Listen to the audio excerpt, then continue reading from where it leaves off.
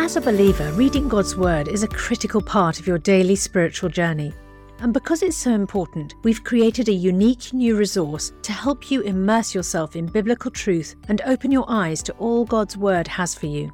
It's a free PDF download called The Word 1-to-1 that takes you on a guided journey through John chapter 1. With biblical text and short commentary, each page provides insights that will strengthen your faith in an easy-to-read guided format. There's truly no other resource like this. Download your free PDF copy today at premierinsight.org/resources. That's premierinsight.org/resources.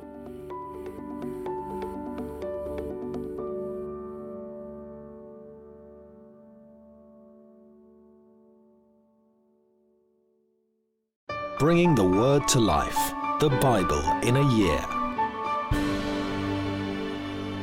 Day 9, Psalm 11. In the Lord I take refuge. How then can you say to me, flee like a bird to your mountain? For look, the wicked bend their bows. They set their arrows against the strings to shoot from the shadows at the upright in heart. When the foundations are being destroyed, what can the righteous do? The Lord is in his holy temple. The Lord is on his heavenly throne. He observes everyone on earth. His eyes examine them. The Lord examines the righteous, but the wicked, those who love violence, he hates with a passion. On the wicked he will rain fiery coals and burning sulphur. A scorching wind will be their lot. For the Lord is righteous. He loves justice. The upright will see his face. The two angels arrived at Sodom in the evening, and Lot was sitting in the gateway of the city. When he saw them, he got up to meet them and bowed down with his face to the ground. "My lords," he said, "please turn aside to your servant's house. You can wash your feet and spend the night, and then go on your way early in the morning." "No," they answered, "we will spend the night in the square." But he insisted so strongly that they did go with him and entered his house. He prepared a meal for them, baking bread without yeast, and they ate.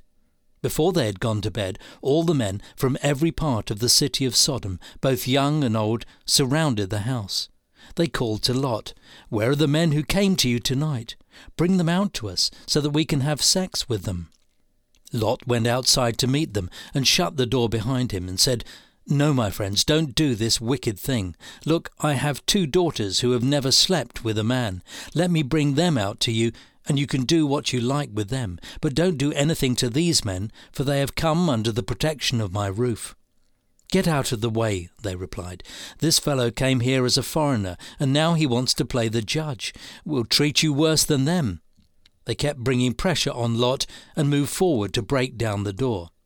But the men inside reached out and pulled Lot back into the house and shut the door. Then they struck the men who were at the door of the house, young and old, with blindness, so they could not find the door. The 2 men said to Lot, "Do you have anyone else here? Sons-in-laws, sons or daughters, or anyone else in the city who belongs to you?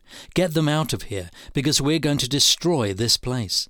The outcry to the Lord against his people is so great that he has sent us to destroy it." So Lot went out and spoke to his sons-in-law, who were pledged to marry his daughters. He said, "Hurry, get out of this place, because the Lord is about to destroy the city." But his sons-in-law thought he was joking. With the coming of dawn, the angels urged Lot, saying, "Hurry, take your wife and your 2 daughters who are here, or you will be swept away when the city is punished." When he hesitated, the men grasped his hand and the hands of his wife and of his 2 daughters and led them safely out of the city, for the Lord was merciful to them. As soon as they had brought them out, one of them said, "Flee for your lives, don't look back, and don't stop anywhere in the plain. Flee to the mountains, or you will be swept away." But Lot said to them, "No, my lords, please. Your servant has found favour in your eyes, and you have shown great kindness to me in sparing my life. But I can't flee to the mountains. This disaster will overtake me, and I'll die. Look, here is a town near enough to run to, and it is small. Let me flee to it. It is very small, isn't it? Then my life will be spared." He said to them, "Very well, I grant this request too. I will not overthrow the town you speak of, but flee there quickly, because I cannot do anything until you reach it." That is why the town was called Zoar. By the time Lot reached Zoar, the sun had risen over the land. Then the Lord rained down burning sulphur on Sodom and Gomorrah from the Lord out of the heavens. Thus he overthrew those cities and the entire plain, destroying all those living in the cities and also the vegetation in the land. But Lot's wife looked back, and she became a pillar of salt. Early the next morning Abraham got up and returned to the place where he had stood before the Lord.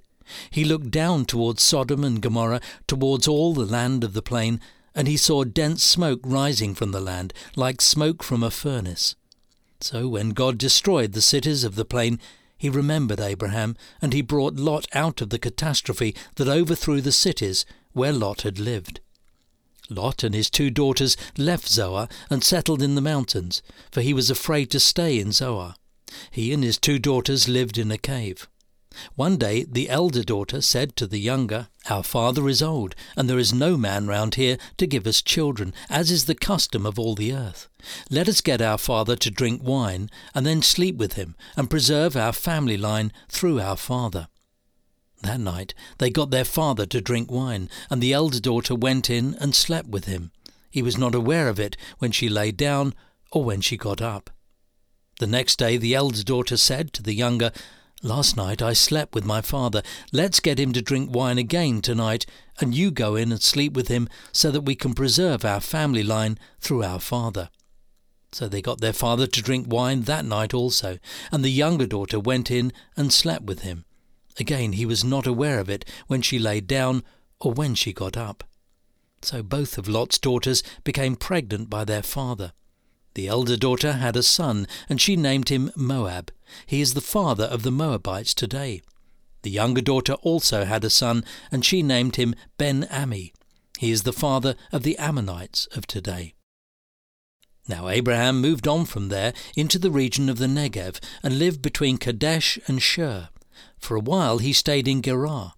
And there Abraham said of his wife Sarah, "She is my sister." Then Abimelech, king of Gerar, sent for Sarah and took her. But God came to Abimelech in a dream one night and said to him, "You were as good as dead because of the woman you have taken. She is a married woman." Now Abimelech had not gone near her. So he said, "Lord, will you destroy an innocent nation? Did he not say to me, 'She is my sister'? And didn't she also say, 'He is my brother'? I have done this with a clear conscience and clean hands." Then God said to him in the dream, "Yes, I know you did this with a clear conscience, and so I have kept you from sinning against me. That is why I did not let you touch her. Now return the man's wife, for he is a prophet, and he will pray for you, and you will live. But if you do not return her, you may be sure that you and all who belong to you will die." Early the next morning Abimelech summoned all his officials, and when he told them all that had happened, they were very much afraid.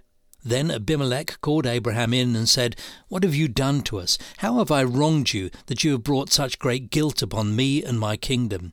You have done things to me that should never be done."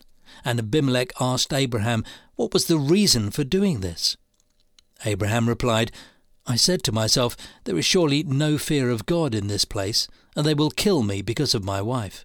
Besides, she really is my sister, the daughter of my father, though not of my mother, and she became my wife. And when God caused me to wander from my father's household, I said to her, 'This is how you can show your love to me. Everywhere we go, say of me, he is my brother.' Then Abimelech brought sheep and cattle and male and female slaves and gave them to Abraham, and he returned Sarah his wife to him. And Abimelech said, 'My land is before you, live wherever you like.' To Sarah he said, 'I am giving your brother 1,000 shekels of silver.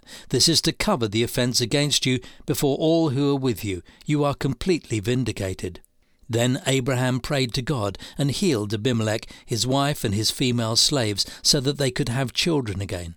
For the Lord had kept all the women in Abimelech's household from conceiving because of Abraham's wife Sarah. Matthew chapter 3.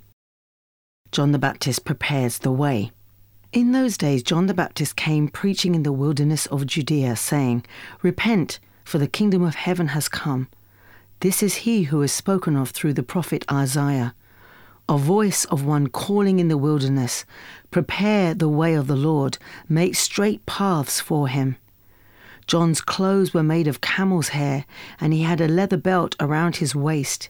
His food was locusts and wild honey. People went out to find him from Jerusalem and all Judea and the whole region of Jordan, confessing their sins. They were baptized by him in the river Jordan. But when he saw many of the Pharisees and the Sadducees coming to where he was baptizing, he said to them, "You brood of vipers, who warned you to flee from the coming wrath? Produce fruit in keeping with repentance, and do not think you can come and say to yourselves, 'We have Abraham as our father.' I tell you that out of these stones God can raise up children for Abraham. The axe has been laid to the root of the trees, and every tree that does not produce good fruit will be cut down and thrown into the fire. I baptize you with water for repentance, but after me comes one who is more powerful than I, whose sandals I am not worthy to carry. He will baptize you with the Holy Spirit and fire. His winnowing fork is in his hand, and he will clear his threshing floor, gathering his wheat into the barn and burning up the chaff with unquenchable fire." Then Jesus came from Galilee to the Jordan to be baptized by John. But John tried to deter him, saying, "I need to be baptized by you. Do you come to me?" Jesus replied, "Let it be so now.